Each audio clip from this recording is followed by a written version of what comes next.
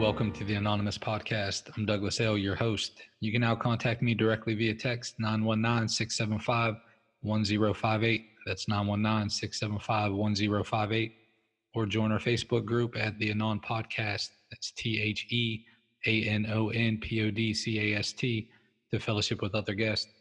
This podcast aims to be a commentary and discussion of Narcotics Anonymous literature, aiming to enrich the recovery experience of those who are on this beautiful journey.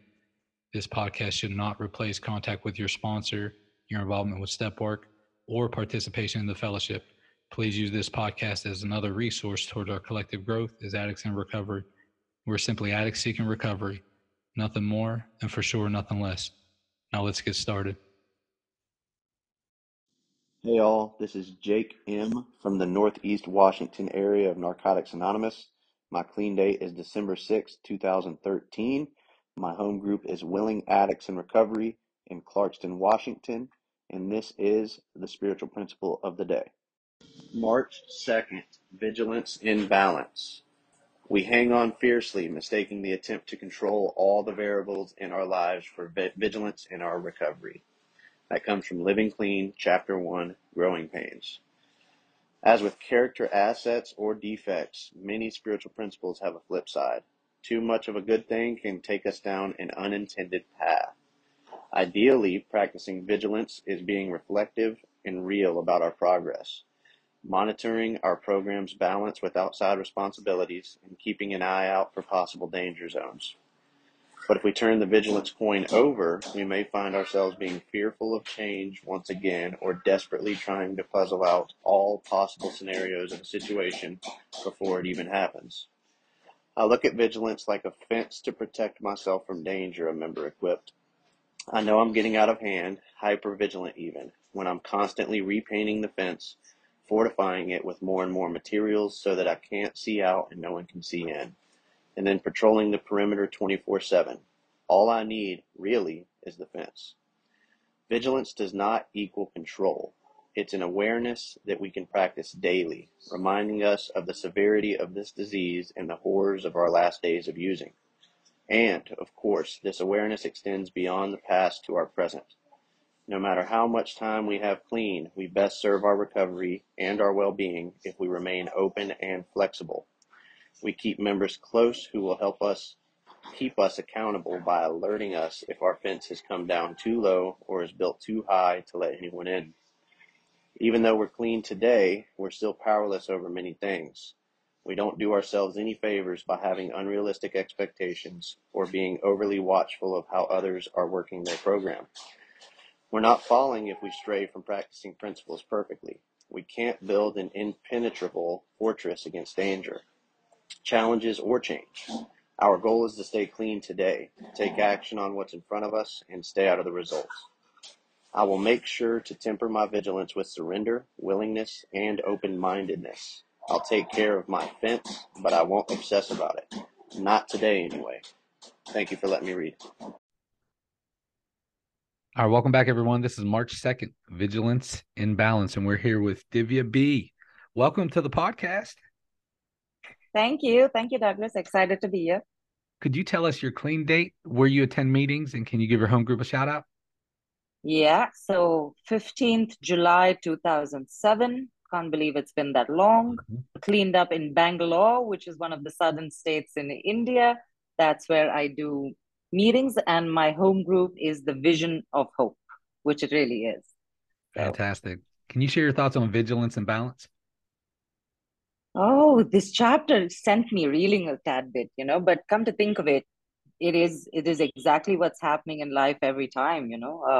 I think one of my earliest experiences of vigilance and balance was when I was a newcomer in the fellowship, and I was trying to get the whole spiel on assertiveness right, and how you cross that line and get a little aggressive, how that's not okay. So it started then. It started really early, but yeah, I like the connotations that the chapter had. Well, it kind of sets us up to, it's like a crash course lesson in moderation, which we're not really, like, our default setting isn't like, hey, let me be moderate in this area and let me be moderate in that area, and so getting clean, what was that like in you said Bangalore? Right. Bangalore, India, Bangalore. and it was really hard, right? I was the only woman in 300 men. The Mm. country has today 100 women and 15,000 men, right? So my recovery story is very different from what people possibly share in most parts of the world. But that's why that drawing my boundaries, and that was the first lesson in moderation, right? Learning first to be assertive, and then how not getting, stepping back or getting too ahead of yourself and being aggressive, you know? So that was the first lesson. And I really love the connotation that the chapter has on the fence versus a wall. I love that Yeah. piece because it's supposed to be a fence.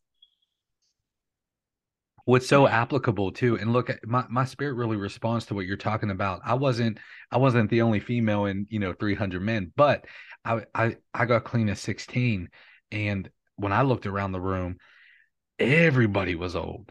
Like these people are fucking ancient. That's where I was at, and um so I don't know if I had set up any fences or whatever, but it would have been. And still, even I guess today, it can be really easy for me to look at like, hey, how are you and I different? And let me focus on how you and I are different, because then I don't have to get close to you. I don't have to work on myself. I don't have to change, whatever that situation is. And did you have that going on? Like getting clean and looking around, and like literally you can see everyone in the fellowship. There's some very big differences. Well, what happened there? Yeah, I mean, for me, it was staring me at the face level, I mean, yes, very big differences. But somewhere I think I had to in order to survive. And I knew from the first meeting I went and I cleaned up of the meeting, right? That I needed to be here. So there was no focusing on the negatives or no focusing on what's different. I had to get this right, and I had to get this right in Mm, 300 men, mm, Um, coming back to the chapter, and how the denial, and I love how the chapter called it out, right? How denial plays a role between imbalancing the vigilance, right? So mm, a case in point, I have a family that drinks, they're big drinkers. I mean, they go out partying, and that's where the vigilance comes in. So I go with my own drinks, I carry them to the party. I drink my own drinks, all of that. And somewhere I stopped going and I blocked them off, thinking I'm doing myself and my recovery a favor, but I didn't do that for 12 years, I'm doing that now. So mm, there is that fine line that gets crossed very often. And I tell myself it's me being vigilant. It's not, it's me building walls, but I didn't mm. see it like that till the chapter read it out to me, which is the beauty of literature, really. It is, yeah, yeah. And as I reflect on it too, there's probably some areas in my life where I ought to pay a little bit more attention. Am I being, how it talks about like, hey, once we cross over into hyper vigilant, are we really making that fence a wall? And really what we need is the fence. It's kind of like a watch out, let me see what's going on, uh type of deal. Any current areas that you're doing? I know that you've made some success in the family with the drinking and pieces like that, but how about now? Have you identified any areas in your life that you're like, mm, maybe I'm being a little too hyper vigilant in this area? So many. Yesterday, I had a subordinate actually shout at me, right? Not that I believe in, too much in the hierarchy system at work, but the hyper vigilance or the hypersensitivity goes the other way around, right? So I said, let's get friendly, let's get nice, and then I got too friendly and I got too nice. There's that as well, right? I mean, it goes the other way around. And then Mm, if you're not vigilant in every aspect, and it's different in every aspect. So at work, I'm supposed to be a certain way. With members, I'm supposed to be more loving. That's how I've yeah. chalked out my life, right? And I take that loving bits that I'm supposed to be with a newcomer, and then I throw it at work, and it comes to, and it Divya, comes to that's bite tough, me. man. That's a tough thing to do. Like it is Yeah, tough to do sometimes, and you're exactly yeah, right. Like, yeah, you know what, like with a sponsee or something like that, um, yeah, like poor behavior or something like that, how that yeah, compassion piece, like, all right, look, man, I know you're hurting. I love you, yeah, and all that. But you're right, like when a coworker or something like this is kind of a little yeah. off, like, what the fuck? fuck? It's Yeah, it's hard. It's hard. It's difficult to meet with compassion. But you bring up a really good point. That's kind of like a good checks and balance system to have. Like, how am I treating people outside of the program? Because you know what, really, when it boils down to, is like in a lot of ways, it's kind of like training me or training us to be that productive employee, yeah, to be that good yeah, father, to be that good family member. And so that is kind of like the test for us.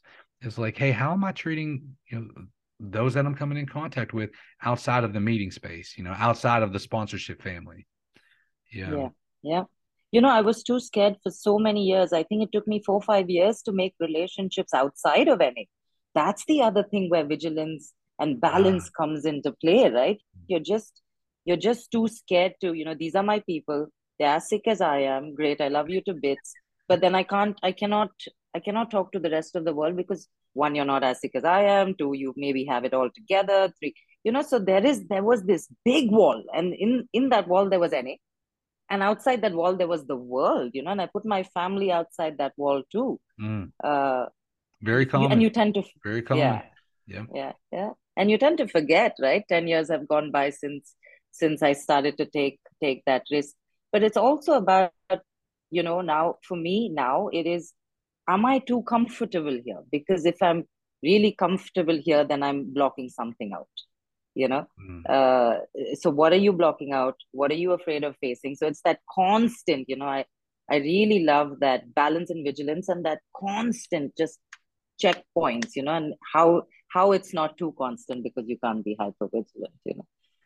It's a very deep reading, It really, that is, yeah. design. And as you're talking about that too, like I keep on looking like, okay, am I being hyper vigilant about trying to parent my two sons?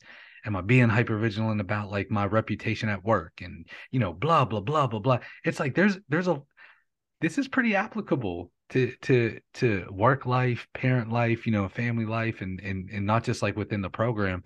Very cool. I like how it says, hey, I'm not going to obsess about it, at least not today, anyways, because it kind of puts it Yeah, into perspective. You know what? We're going to work on ourselves today, and yeah, tomorrow we're going to need to do it again. Hey, look, yeah. we're winding down to the end of the episode, but I have to ask you this, like, uh, the recovery scene in India. I think it's just super cool. It's super cool that you were able to get clean and stay clean as one woman there, in the area. And now the fellowship is growing a little bit, and you have a commitment. Do you mind sharing that? Your level of I'm commitment that you the regional vice chair today. I will take over regional chair in 2 years. It's, I think, the first time any woman has chaired the regional body of India. I also got the love and support of my fellowship to chair a very large convention that happened a few years ago with about 1,000 members. So my fellowship has grown from not wanting me to learning to love me to standing behind me to, wow. it's Wow. amazing to see the growth of a fellowship, and that gave me sight that fellowships also have age, right? We are a new fellowship. We are teenage fellowship, and lots to learn and lots to grow. So it's amazing, yeah, really. Thank you all again for spending your time with us today on the Anonymous podcast. I encourage you all to focus on that magic 6 letter word, others, as we go out into the world. Stop by the Facebook page, Fellowship with Other Guests, or send me a text. Let me know if you'd like to be a guest or if you have any ideas on future podcasts. Until next time, I'm your host, Douglas L. Namaste, and God bless.